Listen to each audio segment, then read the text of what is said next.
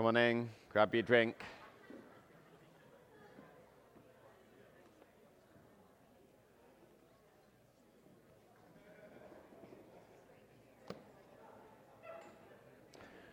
All right, we're going to be looking at the story of the resurrection. This morning we're going to be reading from John chapter 20. If you've got a Bible, you may want to follow it on in your Bibles. I'm reading from the NIV. The words will appear on the screen as well. We'll start off by reading the first part of chapter 20 up to 24, and then we're going to read the rest of it a little later as well. My little remote control's not working, so we're going to be working it from the back, so hopefully we'll be able to follow on. All good. All right, John chapter 20 says this: Early on the first day of the week, while it was still dark, Mary Magdalene went to the tomb and saw that the stone had been removed from the entrance. So she came running to Simon Peter and the other disciple, the one Jesus loved. That's probably John himself who's writing the gospel. And said, "They've taken the Lord out of the tomb, and we don't know where they have put him." So Peter and the other disciple started for the tomb. Both were running, but the other disciple outran Peter and reached the tomb first. He bent over and looked in at the strips of linen lying there, but didn't go in. Then Simon Peter came along behind him and went straight into the tomb. He saw the strips of linen lying there, as well as the cloth that had been wrapped around Jesus' head. The cloth was still lying in its place, separate from the linen. Finally, the other disciple, John, who'd reached the tomb first, also went inside. He saw and believed. They still didn't understand from Scripture that Jesus had to rise from the dead. Then the disciples went back to where they were staying. Now Mary stood outside the tomb, crying. As she wept, she bent over to look into the tomb and saw two angels in white seated where Jesus' body had been, one at the head and the other at the foot. If you wonder what those angels would have looked like, probably look at Gaston over there, something like that. And he said they do not know, and they didn't know where. Totally lost my place now. One at the head and one at the foot. They asked her, "Woman, why are you crying?" "They have taken my Lord away," she said, "and I don't know where they have put him." At this, she turned around and saw Jesus standing there, but she didn't realize it was Jesus. He asked her, "Woman, why are you crying? Who is it you're looking for?" Thinking he was the gardener, she said, "Sir, if you have carried him away, tell me where you've put him, and I'll get him." Jesus said to her, "Mary." She turned towards him and cried out in Aramaic, "Rabboni," which means teacher. Jesus said, "Do not hold on to me, for I have not yet ascended to the Father. Go instead to my brothers and tell them I'm ascending to the Father and to your Father, to my God and your God." Mary Magdalene went to the disciples with the news, "I've seen the Lord." And she told them that he'd said all these things to her. On the evening of that first day of the week, when the disciples were together with the doors locked for fear of the Jewish leaders, Jesus came and stood among them and said, "Peace be with you." After that, he showed his hands and his side. The disciples were overjoyed when they saw the Lord. Again, Jesus said, "Peace be with you. As the Father has sent me, so I am sending you." And with that, he breathed on them and said, "Receive the Holy Spirit. If you forgive anyone's sins, their sins are forgiven. If you do not forgive them, they are not forgiven."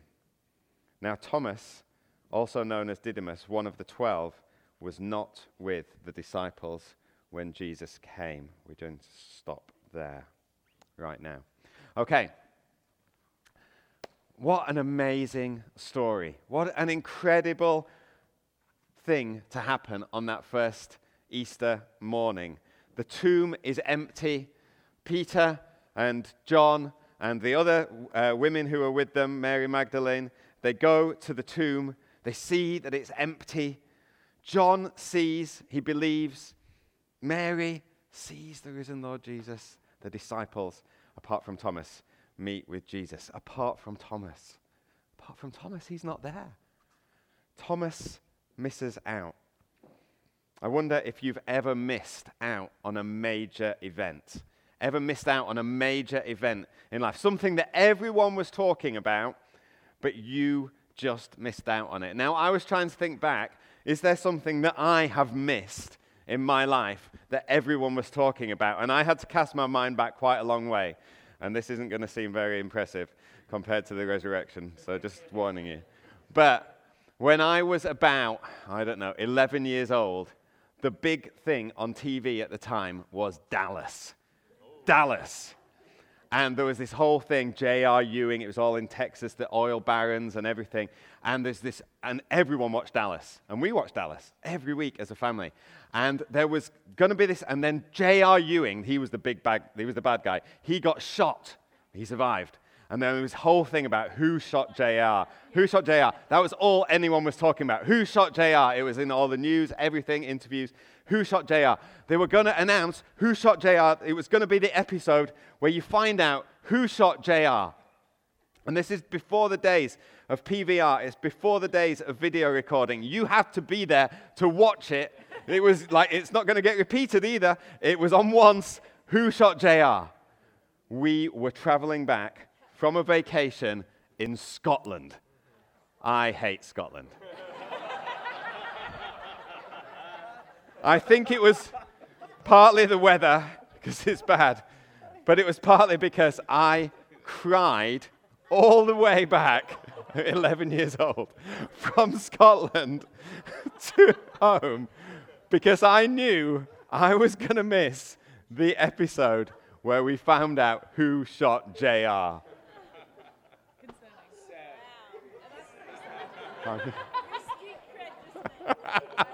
I told you it wasn't impressive.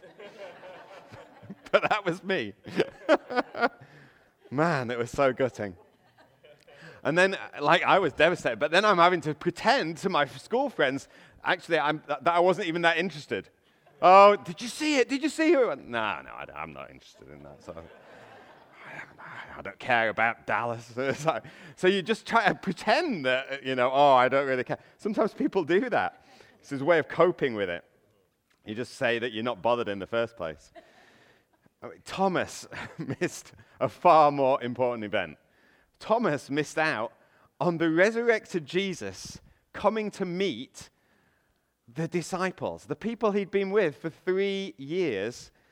It may be that was the only time that it was going to happen as far as Thomas knew and as far as the disciples knew. It was 2 days since Jesus had been crucified. The disciples were in hiding. They'd seen their leader taken from them. They'd seen him beaten and killed. And early that morning, as I said, as we've read, Peter and John go to the tomb with Mary, and they see that it's empty. Just seeing the empty tomb is enough for John to believe. It says in verse 8, doesn't it? Finally, the other disciple who reached the tomb went in first. He went inside. It's empty. He saw and believed.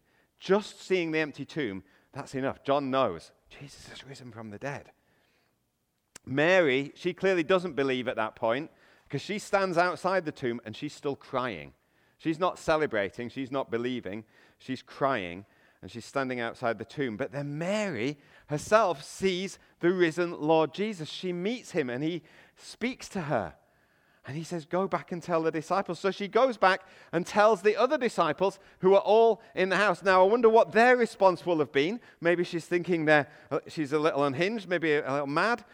Whatever it was, they were all together. The doors are locked. They're still in fear of the authorities who could come and arrest them.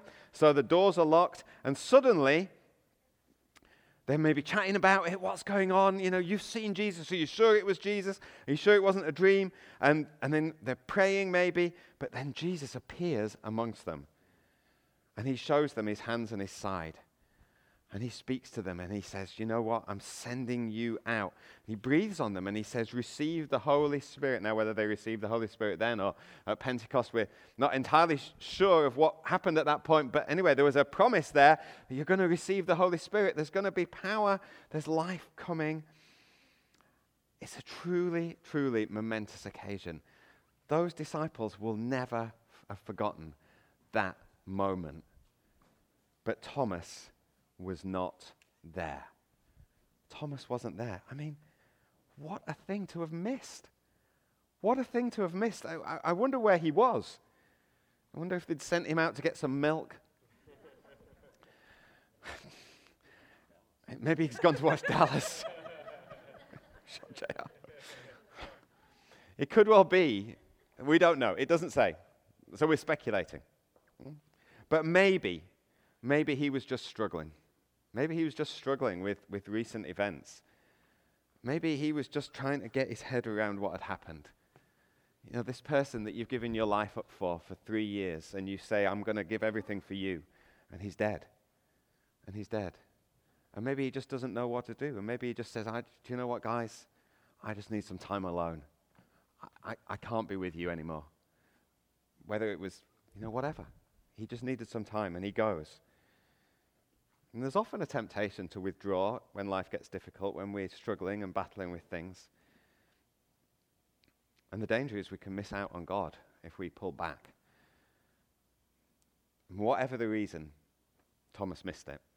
And he arrives back, and he's confronted with the news, Jesus has appeared to us. Jesus is alive. We saw him. He was here. He breathed on us. He said, receive the Holy Spirit. It's all going to be okay. And what's Thomas's response? Thomas's response, he says, unless I see the nail marks in his hands, unless I put my own fingers in his side, where the nails were, and put my hand in his side, I will not believe. I'm not going to believe it, guys. I'm just not. There's no excited response. He wants the proof. He wants to see it himself. Does he just want the evidence? Maybe. Maybe he's just skeptical. Maybe he's saying, well, dead people can't come back to life. It's impossible. I'm a rationalist. I'm not going to believe it. Maybe that was it. I actually suspect there was more going on than that. But let's take it at face value, first of all. Let's take it at first value that he just wants to see the evidence. He just wants to know that it's true. Because I guess it was an incredible thing to believe. There's lots of things that are claimed in the world that are not true. There's lots of scams that go around. People try and tell us all sorts of things. Oh, you've got to believe this, got to believe that. I was chatting with people at Alpha this week, and they were saying, you know what, we don't really believe it. We don't really believe that Jesus was God. We don't really believe that he rose from the dead. They said there's all sorts of people tell you things. You get cult leaders, they said, who will claim to be the Messiah, claim to be the Son of God. They just manipulate people. They just get people to kill themselves or to die for the sake of it or serve. And it's true. It's true. Those things do happen. People will manipulate. People will say things to get you to serve them for their own ends. And so we do rightly warn people about just be careful with following these things. Don't go to extremes. Worshipping someone who is claimed to be risen from the dead is an extreme. It's an extreme thing to do. So, there's some understanding in that. Thomas says, unless I see it myself, I'll not believe it. But actually, he was the only one at that point who didn't believe it. He was hanging out with people who all said they'd seen Jesus. That's not going to be easy for him. Can you imagine what the next week for him was like? The next week, and he's hanging out with his disciples. That's all they're going to have been talking about. All they would have been talking about was Jesus is alive. We've seen him. Do you remember? And he said this, and he came, and that door, it was locked, wasn't it? And he came through the door. How did he get in? He came among it. Did he? It doesn't say, does it? It doesn't say he walked. He's like a ghost, but he doesn't. His physical body. They're trying to figure it all out. That's all they're talking about. And Thomas is hearing this all the time. That's all they're talking about. They're probably not talking about sports. They're probably not big hockey fans or anything, so they're not, but that's all they're talking about. Now, I suppose there are good reasons for Thomas not to believe. People generally don't come back from the dead. But there are also some good reasons that Thomas should have believed. Firstly, it says the whole of Scripture points towards this happening. Verse 9, in the passage we read, it says, they still didn't understand from Scripture that Jesus had to rise from the dead. So the disciples haven't understood from Scripture that it's going to happen, but they've seen the empty tomb. So they're starting to believe. John's believing because he sees the empty tomb. They're not believing it because of Scripture. And if you study Scripture, and we haven't got time to go into it all today, Scripture points towards that Jesus, the Messiah, is going to die, but he's going to be raised from the dead. There's one, let me read one verse to explain that. Matthew 12 and verse 40. We don't have this on the screen. But Matthew 12 and verse 40, Jesus is saying, "For as Jonah was 3 days and 3 nights in the belly of a huge fish, so the Son of Man will be 3 days and 3 nights in the heart of the earth." So it's like, oh, well, just 3 days and 3 nights. So there's Scripture and many things in Scripture which point towards Jesus being raised from the dead. Also, Jesus told his disciples that this was going to happen. Again, in Matthew chapter 16 and verse 21, it says, "From that time on, Jesus began to explain to his disciples that he must go to Jerusalem and suffer many things at the hands of the elders, the chief priests, and the teachers of the law, that he must be killed, and on the third day be raised to life." So Jesus has told them what's going to happen. And all those things have happened so far. He's gone to Jerusalem, he's suffered, he's been killed, and now it's the third day. So he said, and on the third day I'll be raised to life. Thomas still isn't believing. Thomas had been with Jesus when Lazarus was raised from the dead. Brent spoke about that as to whether he went kind of in a kind of bit of a grump or whether he went full of faith. But he was like, let's go with him.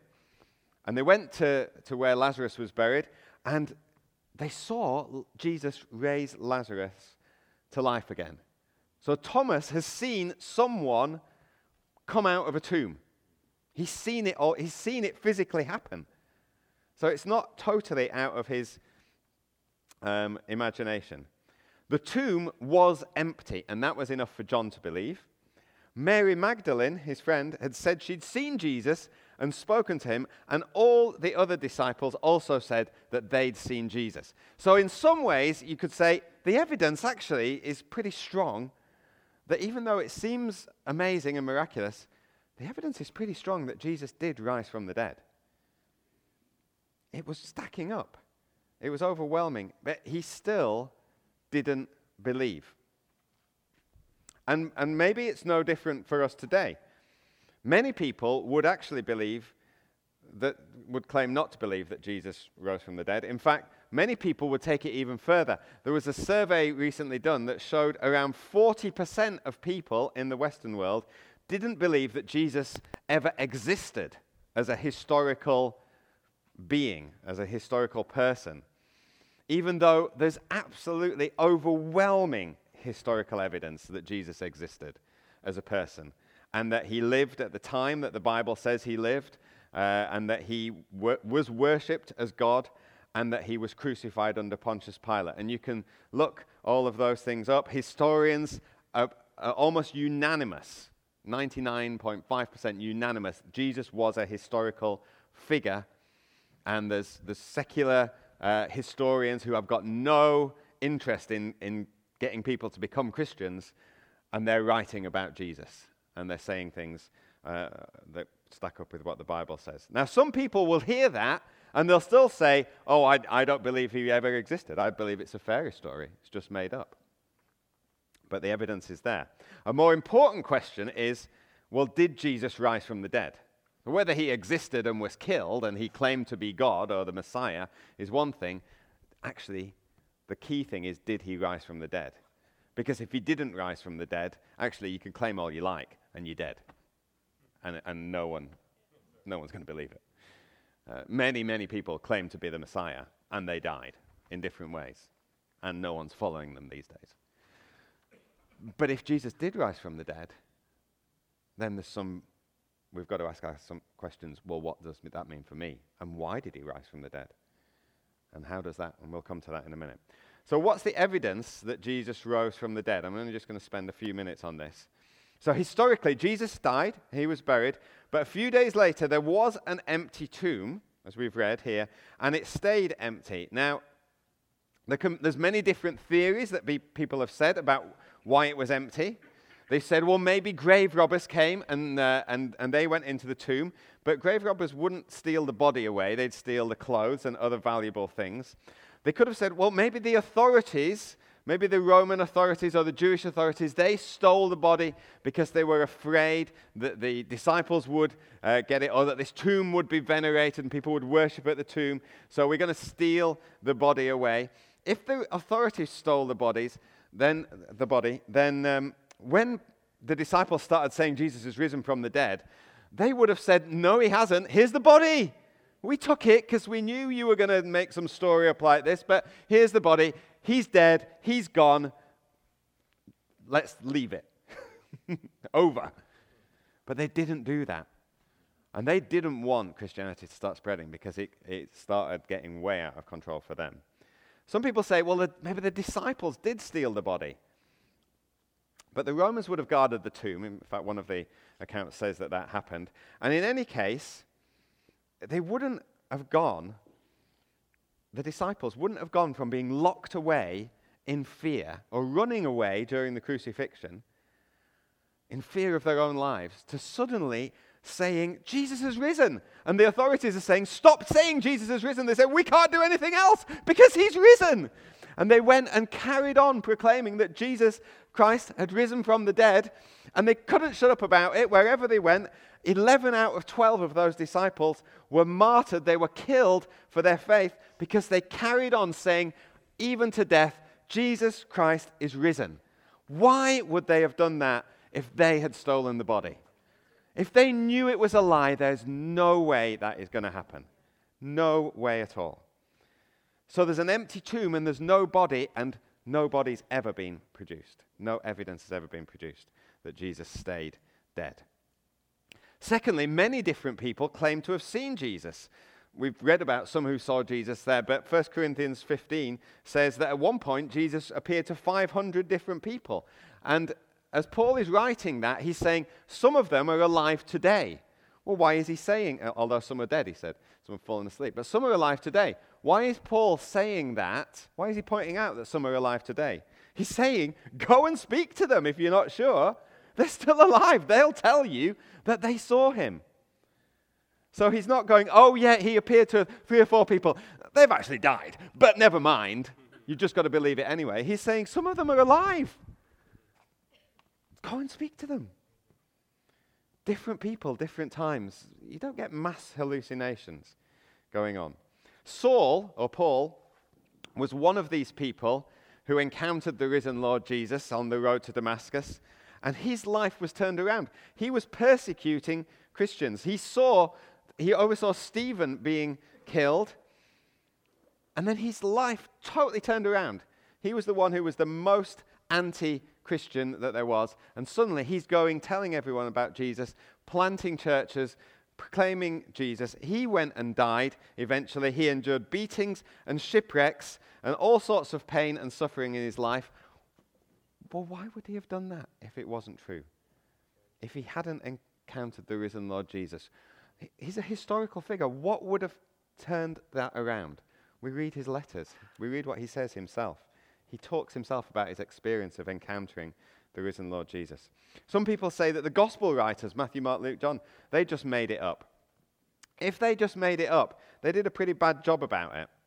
Because if you're wanting to persuade someone that Jesus is risen from the dead, you have, as your first witnesses to that, the really important people in society who everyone's going to listen to, who everyone's going to take note of.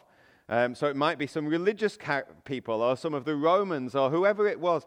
Who were the first people throughout the Gospels who encountered Jesus first of all? It was Mary Magdalene, the women. Women at that time were totally disregarded. People they couldn't even give testimony in a court of law. They couldn't have stood in the court, we're not going to listen to what they say to us, because they're women. And that's how it was at the time. So why would the gospel writers have made up a story and had women, Mary Magdalene, probably a prostitute, why would she have been the first to see if you're trying to persuade people that this happened? Actually, it's just, you only have it if that's true, if that's what happened. And the gospel writers were willing to die as well. And many people since have experienced Jesus in their life through the Holy Spirit. Many people throughout centuries have seen miracles. Many people even here today have seen miracles. But there are still many people, so there's a lot of evidence, A lot of evidence we can look into. Did Jesus rise from the dead? Overwhelming evidence, I would say. It's hard to argue that he didn't. The arguments are not as strong. But many people today, and maybe you yourself, are like Thomas, and you still doubt. And you say, well, I've got to see it myself. I've got to experience it for myself. I've got to know for myself. For Thomas, the evidence wasn't enough that he'd already got. And for some of us, the evidence maybe isn't enough.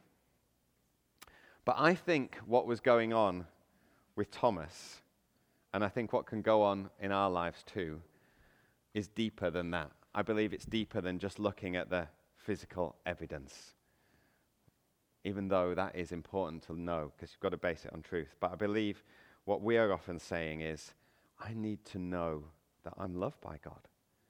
I need to know God for myself. It's one thing knowing about this guy Jesus and okay, he died, but what's that got to do with my life? And my life's in a mess.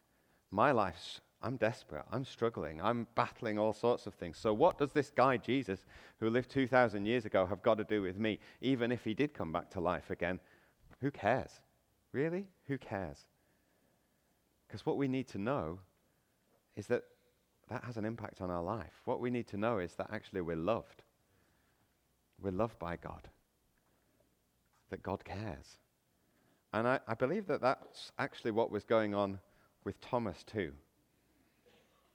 I believe deep down, Thomas is absolutely devastated. He's absolutely devastated. He's already suffered such grief. The one he loves has died a horrible, cruel death on the cross. Everything he gave his whole life for is over. And now, Jesus shows up, and he wasn't even there. What's that about? Does he not care about me? He says to the other disciples, receive the Holy Spirit. And what about me? What am I receiving? I've received nothing. He didn't even show up when I was there. He's missed it. And he's got to think, why? Why did Jesus choose to come when I wasn't there? Why did he not wait till I got back? Why? I don't get it. He's missed out on probably the greatest thing that has happened in the 3 years that he was with Jesus. And it just seems like such rejection. It's just, God, why? Jesus, you're rejecting me. We can feel that rejection in our own life sometimes. Maybe once we were full of hope for our life, but maybe things have just not panned out and gone the way that we hoped. Maybe we just think it's gone wrong. Everyone else around us, it's kind of, maybe we've grown up in the church and we were once those who were celebrating, but now we can't quite be there with everyone else because we're just battling these things. And we feel we can't even talk about them because everyone else is like celebrating and, hey, he's risen from the dead. And we're just like, but what about me? But why have these things happened to me? Why am I struggling with the things that I'm going through? Doesn't Jesus love me? He loves everyone else. What about me? We can be going through that. We just want to know God's love for us. We want to know Jesus loves us. We want to know he loves me. I think that's what Thomas was getting at when he said, unless I, and he doesn't say it in that way. He says, unless I see the nails, the marks from the nails, unless I put my hand in his side. I think what he's meaning is, I want to see Jesus myself. I want to see him. You've seen him and I want to see him.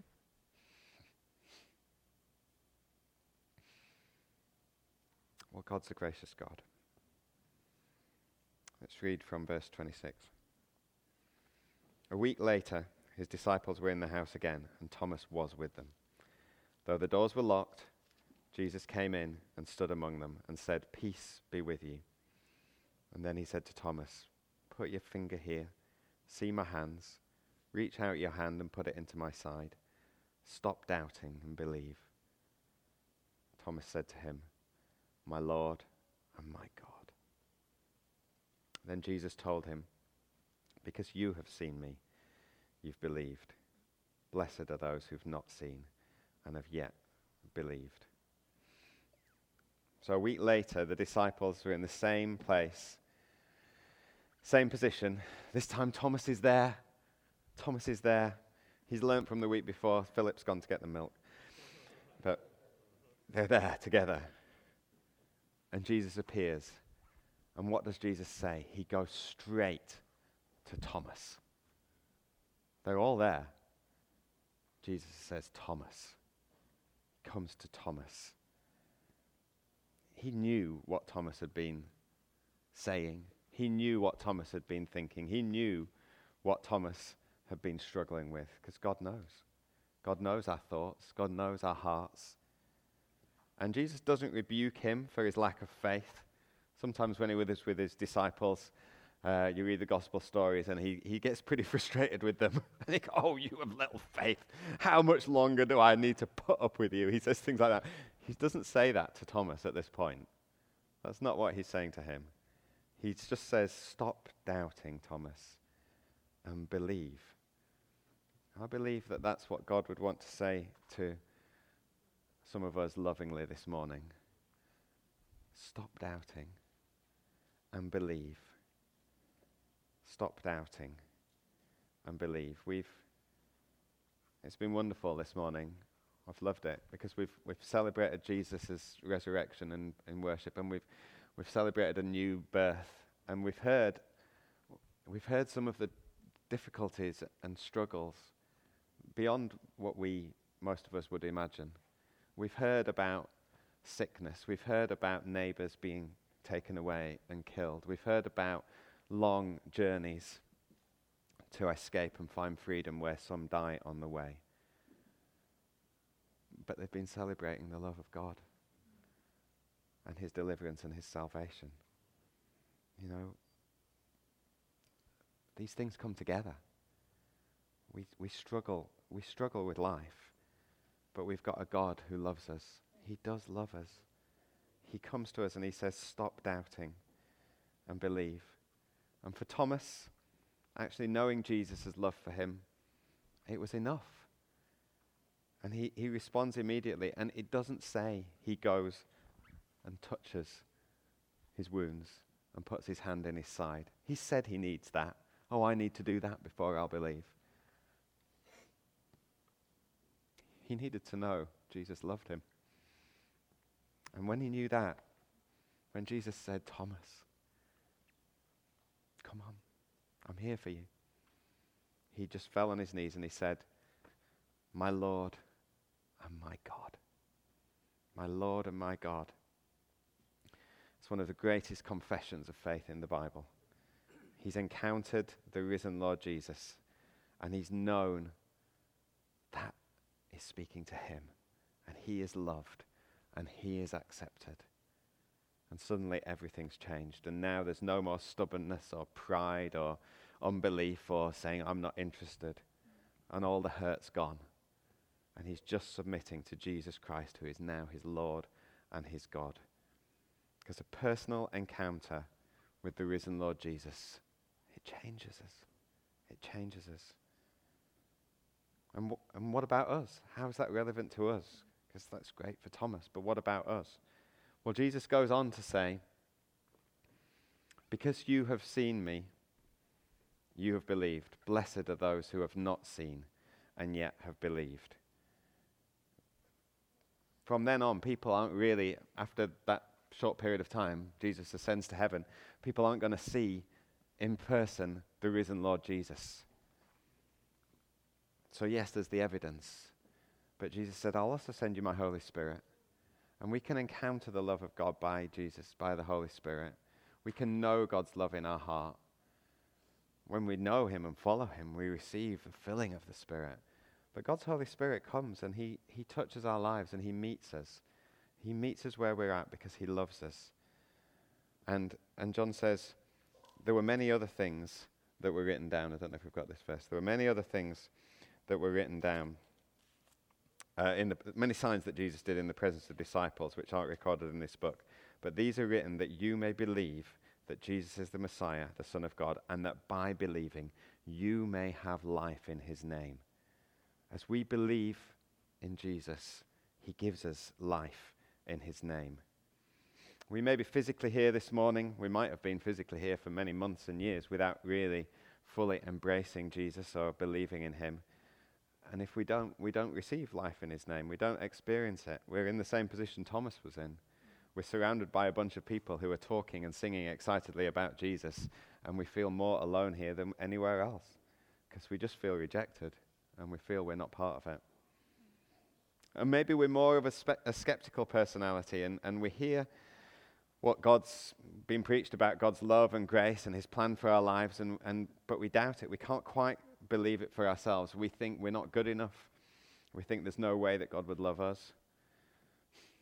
But let me encourage you, God would want to come to you today by his Holy Spirit and say, stop doubting and believe. We don't need to be good enough.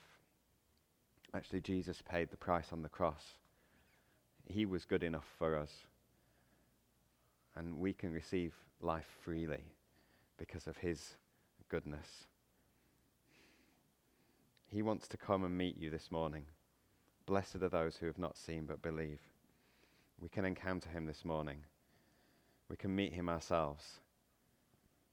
Maybe God's already been touching you and speaking to you during the worship. Actually, I think God has been speaking to people. What Jody brought feels fits in really well with what God's been saying. She didn't know what I was preaching on this morning, what Gary brought similarly. God's speaking this morning. He's encouraging us. He loves us. He's alive.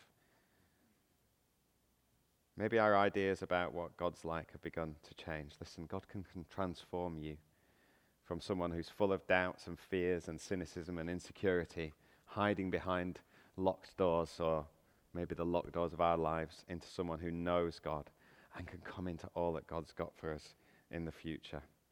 I want to finish off by telling you about a friend of mine called Steve. Steve was very cynical when I first met him. Steve was very hard. He's Scottish. His father was a preacher, but his father cheated on his mum and left her and him and his family. So Steve was very hurt. Steve was a very angry man. And he turned it against God. He was vicious towards Christians. Vicious. He's very sharp and he's very intelligent, and he would cut them down. And Steve was working on a job, and he was standing on the production line, and he's standing next to an older lady who was a Christian. He made her life miserable, he said. He said he made it absolutely miserable. He was going on at her about her faith, her God, and she just took it all. And she said, Steve, I'm praying for you. I'm praying for you, Steve. Steve said, I don't want you praying for me. He says, and eventually he said, look, I tell you what, if your God is so loving, because remember he's come from all this hurt, he said, my mum, she's trying to sell her house. She's having to sell her house because her dad had left. She's trying to sell her house and it's not selling. God's not helping her, and she's the one who's been hurt.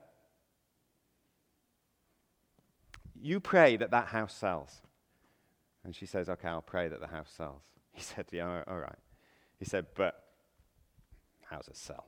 It's been on the market for 2 years, but how? Yeah. He says, I'm going to give you a date, and it's going to sell on that date. You pray that it sells on that date. She says, okay. So September 29th, that's when it's going to sell. And I'm going to know that there is no God, if that is not the case. She says, I'll pray that. The next week, she'd gone. He'd never seen her since. Never seen her since. She'd left the work or been fired or, I don't know, maybe died. I don't know. He doesn't know where she went. But September 29th came around and the house sold on that day. Now, Steve didn't come to know God at that point. That wasn't the day Steve became a Christian. But that set Steve on a journey because he saw something there. Well, maybe there is something of God here. And he started a journey, and he came to Alpha, and he met people in the church, and he found love and acceptance, and he was still battling with a whole load of things for a long time. But he came to know God. And he knew that Jesus loved him. You can put the next picture up, and so he's got a beautiful family, and he's a great evangelist. He tells other people about Jesus. People come to know him.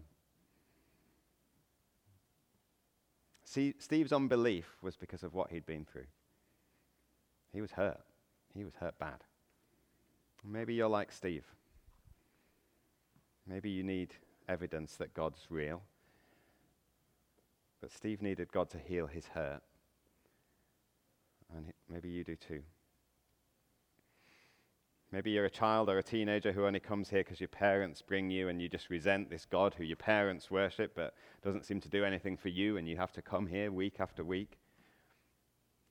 God wants to meet you today. Maybe things have happened to you that have caused you to doubt God's love. But Jesus' death on the cross was the greatest expression of God's love that there ever could be. The Bible says, while we were still sinners, in other words, while we were in rebellion against God, Christ died for us. When we were rebelling against God. He died so that we might know the love of a father. Maybe you've never really known the love of a father, but Jesus died so that you might know the love of a father. He died so we might have life in his name. He died so that we might know that life goes on beyond the grave, because he rose again. If the band want to come back up, maybe we could just have the keyboard playing a little. We're going to worship in a moment, but I want to pray for us first of all. And I want to pray that you will know the love of Jesus, that we will know the love of Jesus. Because I believe for some of us this morning, it's time for us to stop doubting and believe and embrace a God who is embracing us by his love and who wants us to know his love by his Holy Spirit. I'm just going to pray.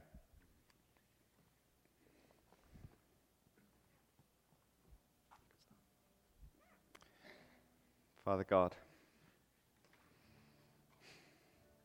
Lord, I thank you for your love for us. And Lord, life can throw all sorts of things at us, and we can believe all kinds of things about ourselves and about you. And we cannot understand some things that happen to us. We don't know why. It seems unfair. It seems like you don't love us. Lord, and we know we can harden ourselves because of that. And Lord, I pray you'll forgive us for when we've done that. But Father God, I want to ask now that you will send your Holy Spirit right now into this room, that people will know your love for them. Lord, for those sitting here who are like Thomas, who are just feeling, well, clearly this is for everyone else, but it's not for me. Lord, Holy Spirit, come, just pour your love into our hearts. Let us know you. Come personally to us. I believe the Holy Spirit would want to speak your name this morning and say, actually, among all these people who are here, I'm looking at you. I'm looking at you. And I'm saying, come to me. Stop doubting. Just believe. Just embrace me. I love you. I love you. I love you. Thank you, God. Thank you, Jesus.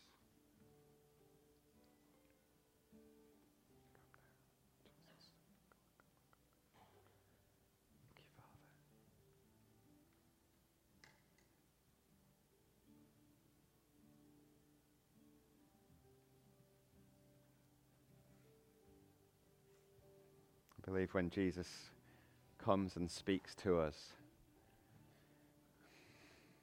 there's a response in our hearts that we need to make too. For Thomas, he said, "My Lord and my God." He recognized who Jesus was, and he said, "You're the Lord of my life. I'm yours." And I believe for some of us, that's actually what we need to do. Just in our hearts, just to say, "My Lord and my God." And the promise is we will receive life in his name. We'll receive life in his name. It's just in the quietness as we sit here, just encourage you to respond to Jesus in whatever way you feel your heart needs to respond. Just speak to him now, just in the quiet.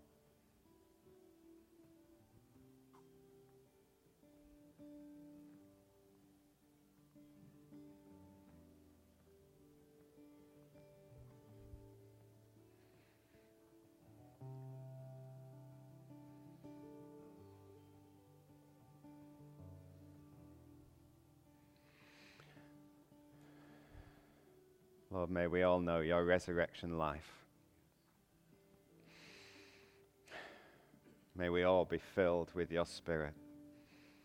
Lord, will you take us and change us from people who are fearful, doubtful, to those who know that they are loved and who go with a message to a world that is lost and confused and knows no love.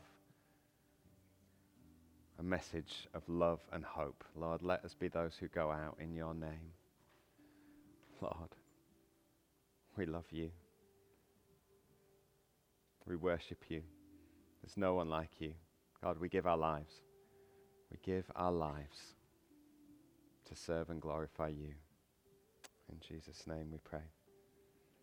Amen. Amen. Well, look, why don't we stand? Let's worship God.